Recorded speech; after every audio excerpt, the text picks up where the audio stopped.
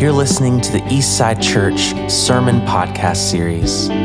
We are a United Methodist congregation in East Atlanta Village. We seek to be creative, historic, inclusive, and justice-oriented.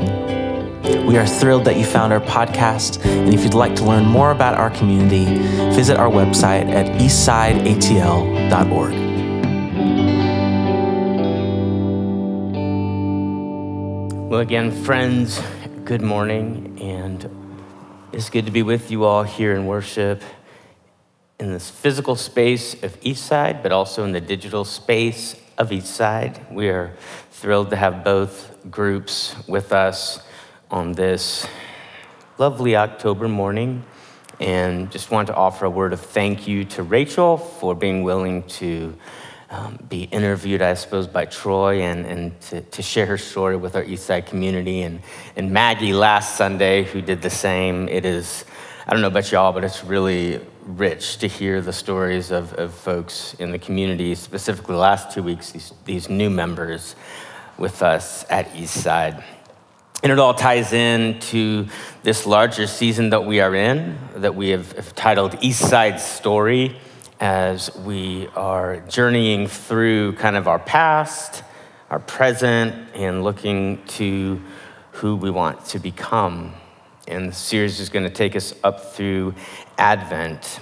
And if you were with us last Sunday, then you know that we have moved from the broader story more to some of the specifics by looking at those words on the sign out front: creative, historic, inclusive, and United Methodist. And last Sunday, we looked at creative, which brings us to the second word on the sign, historic. And to get at this, we're going to look at a text from the Apostle Paul to his long and rich letter to the church in Rome. We're going to be jumping to the 15th chapter, and as I read from Romans, friends, I invite you to stand, those of you who are in the space, for the reading of God's word. And as you are participating digitally, I invite you to allow your body to be in a posture that helps you to engage with these ancient and sacred words. Paul writes to the church in Rome, "We who are strong ought to put up with the failings of the weak and not to please ourselves. Each of us must please our neighbor for the good purpose of building up the neighbor. Christ did not please himself, but as it's written, the insults of those who insult you have fallen on me. For whatever was written in former days was written for our instruction, so that by steadfastness and by the encouragement of the scriptures, we might have hope. May the God of steadfastness and encouragement grant you to live in harmony with one another in accordance with Christ Jesus, so that together you may with one voice glorify the God and Father of our Lord Jesus Christ. Welcome one another, therefore, just as Christ has welcomed you for the glory of God. For I tell you that Christ has become a servant of the circumcised on behalf of the truth of God, in order that he might confirm the promises given to the patriarchs, and in order that the Gentiles might glorify God for his mercy. As it's written, therefore I will confess among you the Gentiles and sing praises to your name. Again, he says, rejoice, O Gentiles, with his people. And again, praise the Lord, all you Gentiles, and let the peoples praise him. And again, Isaiah says, the root of Jesse shall come, the one who rises to rule the Gentiles. In him the Gentiles shall hope. May the God of hope fill you with all joy and peace in believing, so that you may abound in hope by the power of the Holy Spirit." Friends, the word of God for us, the people of God. Thanks be to God. Let us pray.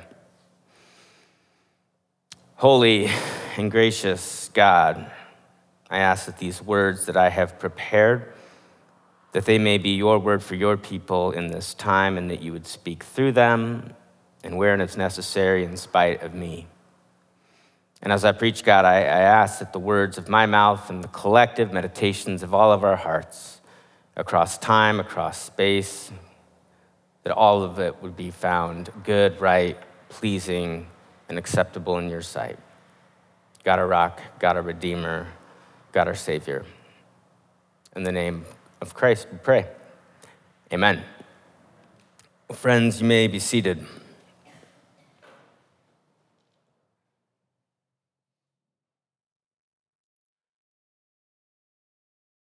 Well, some of you, maybe most of you know by now that this congregation, as you look around at these humans, if you look at the space, this congregation, it's not always been named Eastside.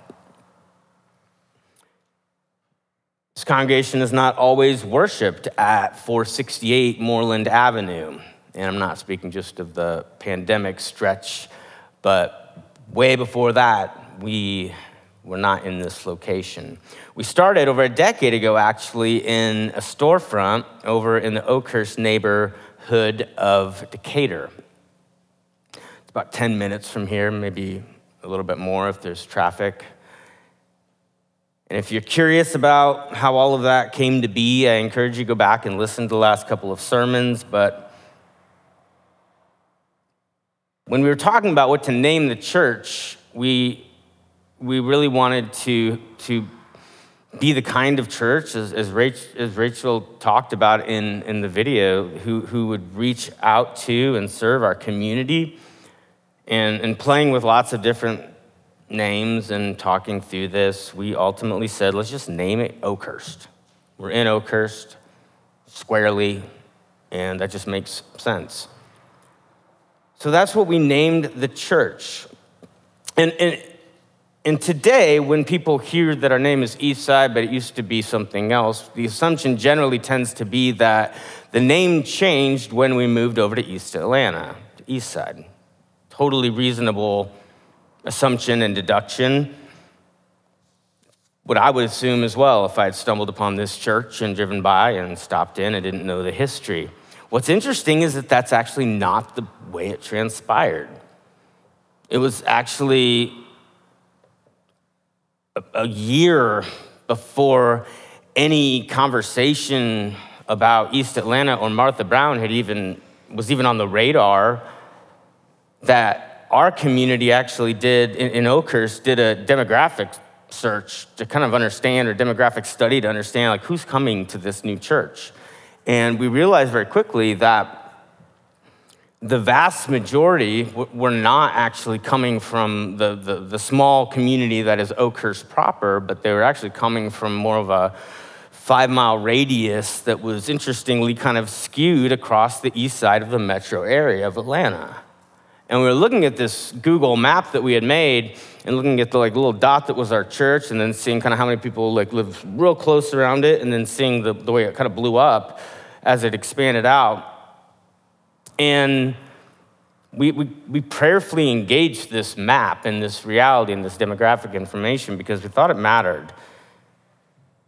And it led us to a realization that while with all good intent in naming the church Oakhurst at the beginning, with all good intention to reach our hyper-local community, the tiny neighborhood of Oakhurst, it became very apparent very quickly that God had actually a slightly different vision in mind for what we were to do and to be. So we felt that God was actually kind of encouraging us to sort of zoom out the lens a little bit on the Google map, if you will. You know how you can get that really, really close view where it's so close it's blurry? But we felt like God was encouraging us maybe to just click back 1 or 2 clicks and see a slightly bigger picture. And we decided with that in mind to change the name of our church. And that decision kind of began in late 2012, and then the beginning of 2013 became solidified in our community, and which meant new signs and kind of telling the community what was going on and where we were and how we got here. And in that process of changing the name from Oakhurst to Eastside, we also had this question, like, if we were on an elevator and somebody was like, tell me about your church real fast, what would we say? It's a hard thing to do if you've never thought about it. So we thought about it a lot, and we debated a lot, and then talked and then prayed and debated some more. And boiled it down to what you see on the sign out there. We boiled down sort of like the very short way we would talk about our church to someone with those words of creative, historic, inclusive, and United Methodist. And what's interesting now is that in 2021, the word historic, it even like means a little differently now after the pandemic because we've used it so much, right? Historic and unprecedented and historic. Two most overused words of 2020 and 2021. But regardless, we had the word before the pandemic, so we're gonna keep it for now. But it is interesting, after we've moved over here to East Atlanta, I don't get questions from people about what that word means. People don't ask, because I think people think that they know exactly what it means because they see the building in what is a historic Atlanta neighborhood of East Atlanta. And if you know a little bit about Martha Brown, the church we merged with, Martha Brown is actually the oldest institution in East Atlanta. This church is the oldest institution in the neighborhood of East Atlanta, which is fascinating. But about 10 months after we had changed the name of the church, I get a call from my district superintendent, and she essentially said, have you thought about East Atlanta? And I was kind of like, where are you going with this? I'm not tracking. And she said, there's a church in East Atlanta with a very large building, and they're kind of nearing the end of their ecclesial life, and we're trying to feel what the options are for them. And she was fully aware that we were in a leasing situation. We didn't own our space in Oakhurst, and that our lease, by that point, maybe had 2 years left on it, something like that. And so she knew that we were either gonna probably re-sign a lease in Oakhurst and stay there for a much longer period, or look at other options. So she reached out to us and said, well, why don't you meet the pastor and have a conversation? One thing led to another, and that was at the beginning of Advent that she had reached out to me, and then we met with the pastor over here at Martha Brown. By January of 2014, both churches had voted to merge, and Eastside actually had 100% of those present voted in favor of merging of our membership. And Martha Brown voted, I think this is right, 23 out of 27 people present, which is still pretty good, right?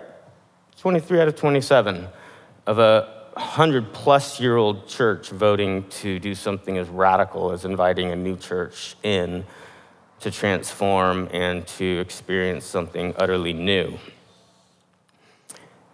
And of course, none of you are surprised, and none of you have ever been really surprised as I've told the story in membership classes and whatnot, when I'm like, and we were all like starry-eyed and thought it was gonna be roses and bunny rabbits or something, and it was actually really, really hard and challenging and exhausting.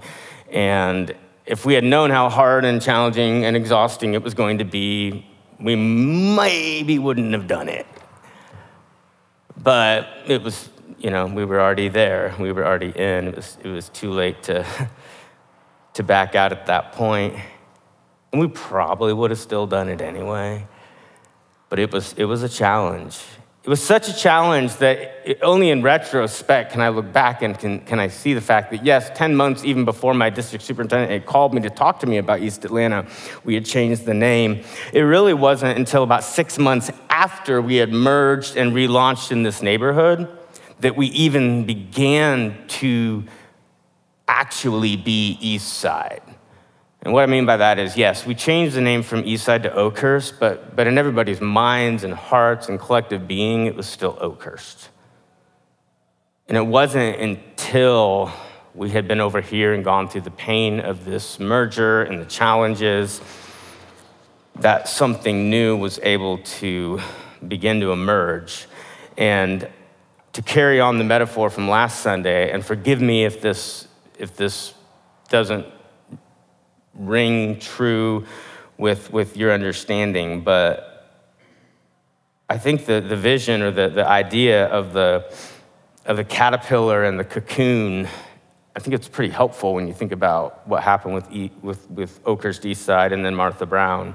It was almost like we had to sort of like come over here from Oakhurst, crawl into our cocoon, and sort of die, right?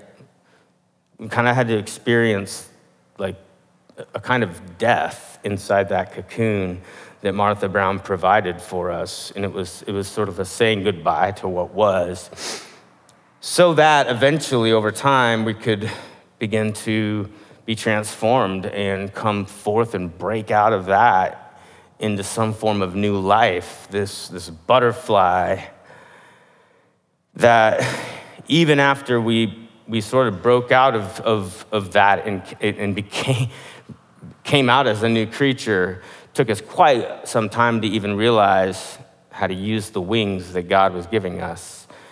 And it really was an act of grace that even though we said goodbye to a lot of people from both sides of that merge, a huge whole new group of people like just showed up as we were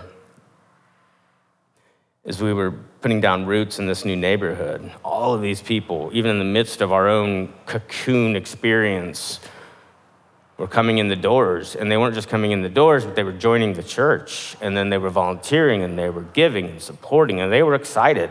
And they were kind of like, wake up, old Oakhurst people. What you have here is brilliant. Do something with it, you know? Like, snap out of it.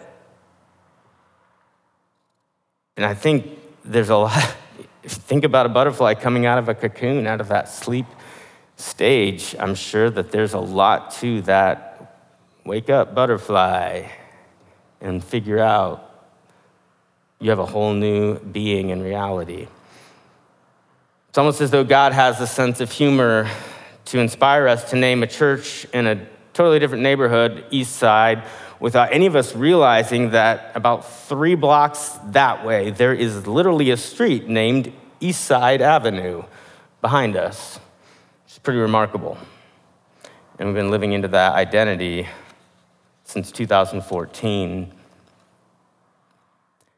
And most people think that the word historic on the sign points to the inscription below, which says the historic site of Martha Brown Church. But what's interesting is that, as I've already mentioned, historic had been a word that even when we were in the old space, we had already grabbed a hold of as a way to describe who we were as a congregation. And the reason is sort of multi-layered, but I'm going to try to get at it simply enough.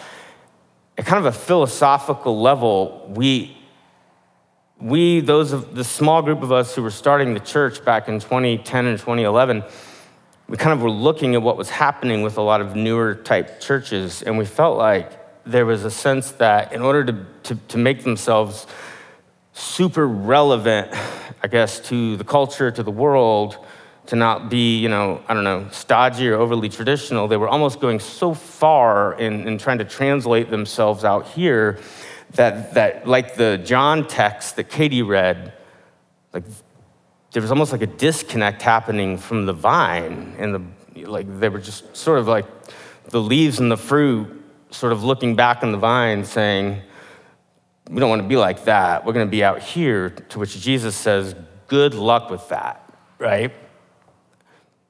Because you're not going to survive without connection to the source of life. So we had this deep desire to be historically rooted and to have a depth to our sense of our tradition and to our Christianity. And And it really, we struggled with how to talk about it because, starting something new, but telling people, yeah, we want to start like this new thing, but we want it to also be really old.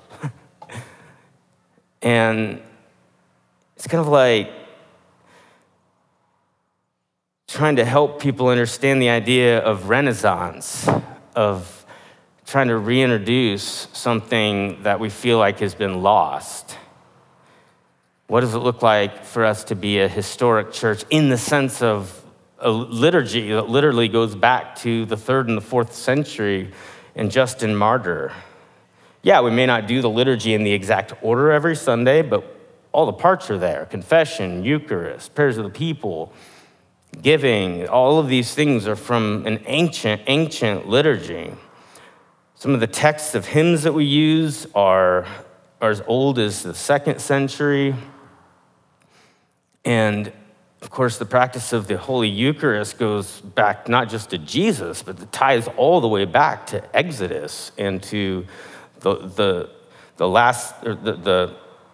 Passover, and just has this layer upon layer upon layer of historic meaning. All of which, if you don't know the history and if you don't care about the history, then you miss so much of who we are and what we are doing here. And it seems like when we try so hard to be new or to be fresh or to be relevant, that we just can sometimes cut ourselves off at the feet from the roots of this richness. But more so than that, and here's where I want us to kind of think about the two texts that were read this morning, from the one from Paul to the Romans and the other one from Jesus to his disciples. Because what Paul is doing in the reading this morning is actually really interesting. He's kind of doing two things at once that if we pay attention, we can learn from. There's like the thing he's actually trying to say, and then there's the way or the method by which and to which he gets to that point. And if you look at the text, if you have your Bibles with you, a thing I don't say enough here, Romans 15, you'll notice that at the end of the text, starting in verse 9, after Paul has done all this language about, he's arguing about the fulfillment of the patriarchs. So he's making an argument that what he's talking about goes all the way back to Abraham, Isaac, and Jacob. And then he goes on to start quoting all these Hebrew Bible texts, multiple. Again, he says, rejoice, O Gentiles, with his people. I'll confess you among the Gentiles. I will sing your praises. Praise the Lord, all you Gentiles. The root of Jesse, the Advent text we all know leading up to Christmas. The root of Jesse shall come, the one who rises to rule the Gentiles. In him the Gentiles shall hope. 4 different quotations just there. And what Paul's doing is he's speaking to the Roman church, which probably was very Jewish, and he's making an argument for Gentile inclusion using the Hebrew scriptures, and not just one text or 2 texts, but multiple. And he's trying to say, look at our own scriptures and see. It's there if you're looking for it. The plan was always for expansive inclusion of all of humanity, starting first with the Jewish people and then working its way out to the fullness of the Gentile world. And he's using their scriptures to show that. And what I think is really important for us, and we're going to pick this back up next Sunday as we talk about inclusive, is that it's not just about what Paul's saying here. It's about what Paul's showing us about what he considers to be a legitimate way to make a theological argument. So not just about the point of Gentile inclusion at this point. No, Paul's saying, I'm going to show you how I'm making this argument because I think this is fair. And remember, who was Paul before he was Paul? He was Saul, the conservative, zealous Pharisee. like a traditionalist, old school orthodoxy guy, right? And now he's using scripture, but how is he doing it? And we said this last Sunday, with transformative, creative sight. He's coming at the scriptures with a creative lens. Creative, new, spirit-infused, historic. He's going all the way back to the patriarchs to make his point. But then he's coming back forward again to this very progressive, at least in that culture. Paul would have been like perceived as a crazy, out there liberal, saying that Gentiles can come into the fold of the Jesus movement and they don't have to become Jewish to do so. That's heterodox. Like, that's against the rules, Paul, in like all the ways. You can't say that. But Paul's like, but I am. And it transformed the whole trajectory of the story, and still is if we actually pay attention to the argument that he's making, because Paul's talking about Gentiles. We're talking about what? We're talking about gender. Kind of person who identifies as female stand behind this pulpit and preach the gospel, and God be in favor of that. I think you can use Paul's way of arguing to say absolutely. We're talking about human sexuality. Does God have preference for sort of old school traditional understandings of human sexuality, or is God absolutely inclusive of and affirming and welcoming and asking the church to open its doors in all ways, from marriage to ordination, to those who are on this beautiful spectrum that we see in human sexuality? It was the literal Gentiles then, but today it's what does inclusive mean and how can we get there, using scripture and understanding the way that those within scripture are making their point. In other words, when we said that we were wanting to be historic way back in Oakhurst, we knew we were in a storefront. And we knew what the associations were with new churches and storefronts. It was not that they were going to be liturgical and citing the Apostles' Creed and celebrating Holy Eucharist every Sunday. It was just not. So we felt like we needed to be overly communicative about who we were trying to become. And I think the same is still true to this day, because as folks come to our community, and many people come oftentimes kind of in recovery mode from a borderline or traumatic experience of harmful forms of religion. They're coming into this community looking for something, and oftentimes those that they're coming from see them go to a church like Eastside, and they're like, oh, that's one of those churches that just trades the Bible for whatever they feel like. You've heard this language or whatever. And it's like, that's not true. Actually, we read it very carefully and very closely, to the point that we're looking at how Paul's reading it and Paul's applying it. Same with Jesus. Jesus does what? He says, you have heard it said, but I say. He had to have known it, though, really, really well to be able to offer this counter-interpretation or this critique. And I think the same must be the case for us. If we are going to be a community who is going to be a prophetic signal to a different way than maybe the majority of Christians are being, we need to be able to talk about it in a way that makes sense and is contextualized within our tradition. Otherwise, the accusations of, well, they're just making that stuff up, it gives it credence, right? And that's why we have to be historic, both as individuals who are reading the text and looking at it, and as a community, being a community who takes seriously the Holy Scriptures and takes seriously our tradition and what people have said. And it's in that we can then, from there, grow and evolve and emerge and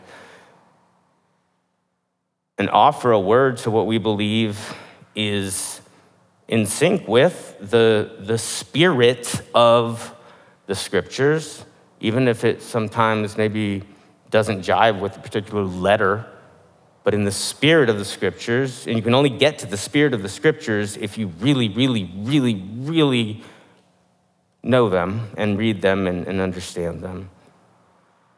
And speak to what it is that the Spirit of the living God is breathing and guiding us to do today. So friends, may we be historic, but may we be so creatively, and may we do so in a way that helps us to further and further actualize the axis of love that Christ taught, the command above all the other ones. Love the Lord your God with all your heart, soul, mind, and strength, and love your neighbor as yourself. Jesus healed on the Sabbath because not doing so would have been doing harm to somebody that he could help right there. And it wasn't that hard for him to do that work. But technically it was out of bounds, but he still did it. And he teaches us to do the same. Because at the end of the day, God loves God's children with an ineffable love that we can't even comprehend. And it's the least we can do to begin to take the well-being of our siblings and place that above our own as we seek to love God on this planet with one another. May it be so in the name of the Creator, the Redeemer, and the Sustainer. Amen. Good morning. My name is Katie Farmer, and this is Hartley. And I have the joy to lead our community in a time of collective prayer and confession today. This time joins our hearts and minds together with God and with our community, both here in person and together virtually. Even when we are physically apart, we continue to worship together. When I say, Lord, in your mercy, I invite you to respond with, hear our prayer. God, our creator, our protector, we come to you together this morning, excited to gather both together in person and through our connection and digital space. We continue to give thanks for medical advances, vaccines, treatments, doctors, nurses, and scientists that are working to end this global pandemic. We pray for those, all our siblings around our world, who continue to fight this pandemic with more limited resources than we have here at home. God, remind us that at the same time you hear our prayers as well as the prayers of those around our world. Lord, in your mercy, hear our prayer. God, we continue to lament violence and injustice in our world. We thank you for leaders in our community that remind us that justice and accountability are not the same thing, and that true justice in our world means no more lives lost to unnecessary violence. As our world continues to experience inequality, bigotry, and hate toward our fellow person, we pray for wisdom on how to be leaders for equality, justice, and hope. We pray that the community of Eastside would continue to speak up in the face of injustice. We, as an Eastside community, lament racism, white supremacy, brutality, and violence that is occurring and has occurred in our country. Merciful Parent, help us be for one another the community that we ourselves seek. And as we begin Pride Month here in Atlanta, even while we won't be able to celebrate with parade and festival, we give thanks for our LGBTQIA+ siblings and pray for those who feel isolated, unwelcome, unsafe, or othered. Let Eastside be a place of community and respite. Lord, in your mercy, hear our prayer. We pray for those in our community who are fearful, not knowing where they will access medical care, shelter, or food. I pray that Eastside would be a resource, both spiritually and physically, for those who need our support. We pray that we would give freely of our resources and ourselves to move as Christ's hands and feet in our world. We pray for our little free pantry and closet, which we fill and find emptied so many times each week. We pray for all those who have used these resources and that our congregation will be able to provide continued access to food in our community in this way. We pray for our local ministry partners that are supported by Eastside, for Wellroot, for East Atlanta Kids Club, for Brandon Towers, and for Chris 180. We pray for our national ministry partner, Reconciling Ministries Network, and for our international partner community, Ticolette, on the island of Laganov, Haiti.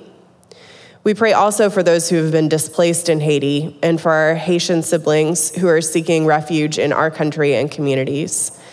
May we meet them with open arms and welcome them, offering safely. May we do so for all who seek refuge in our country from strife, violence, and harm. Lord, in your mercy, hear our prayer.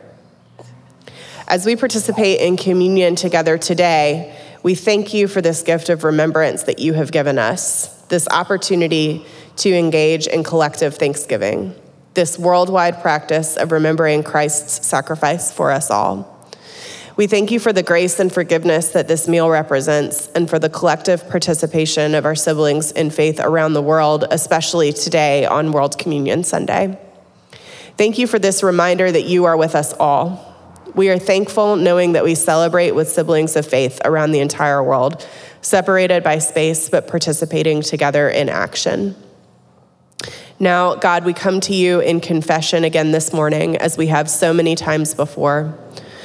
Lord, we come to you empty-handed and in need of your grace. We pray that you would hear us now as we silently acknowledge before you all of the ways in which we have fallen short.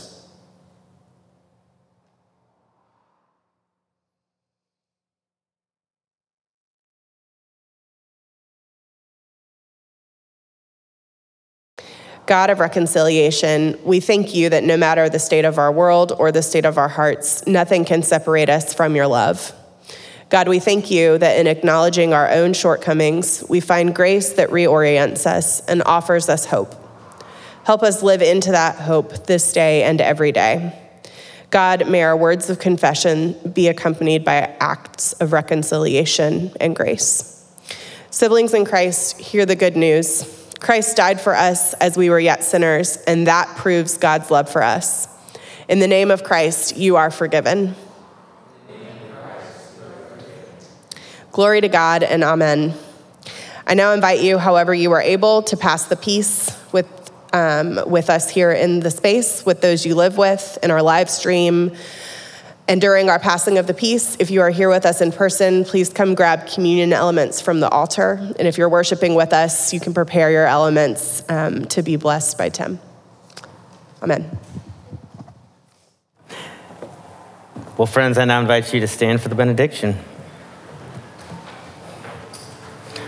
Friends, may you go in the grace of our Lord Jesus Christ, in the love of God, our Maker, and in the life-giving fellowship of the Spirit now and forever. Go in peace, my friends. Amen. We hope that you've enjoyed this week's message, and we look forward to connecting with you soon. If you'd like to experience our full church services, you can find them at youtube.com/Eastside Church ATL. And if you'd like to support the work we're doing here at Eastside, you can find our giving portal at our website, eastsideatl.org. Be well.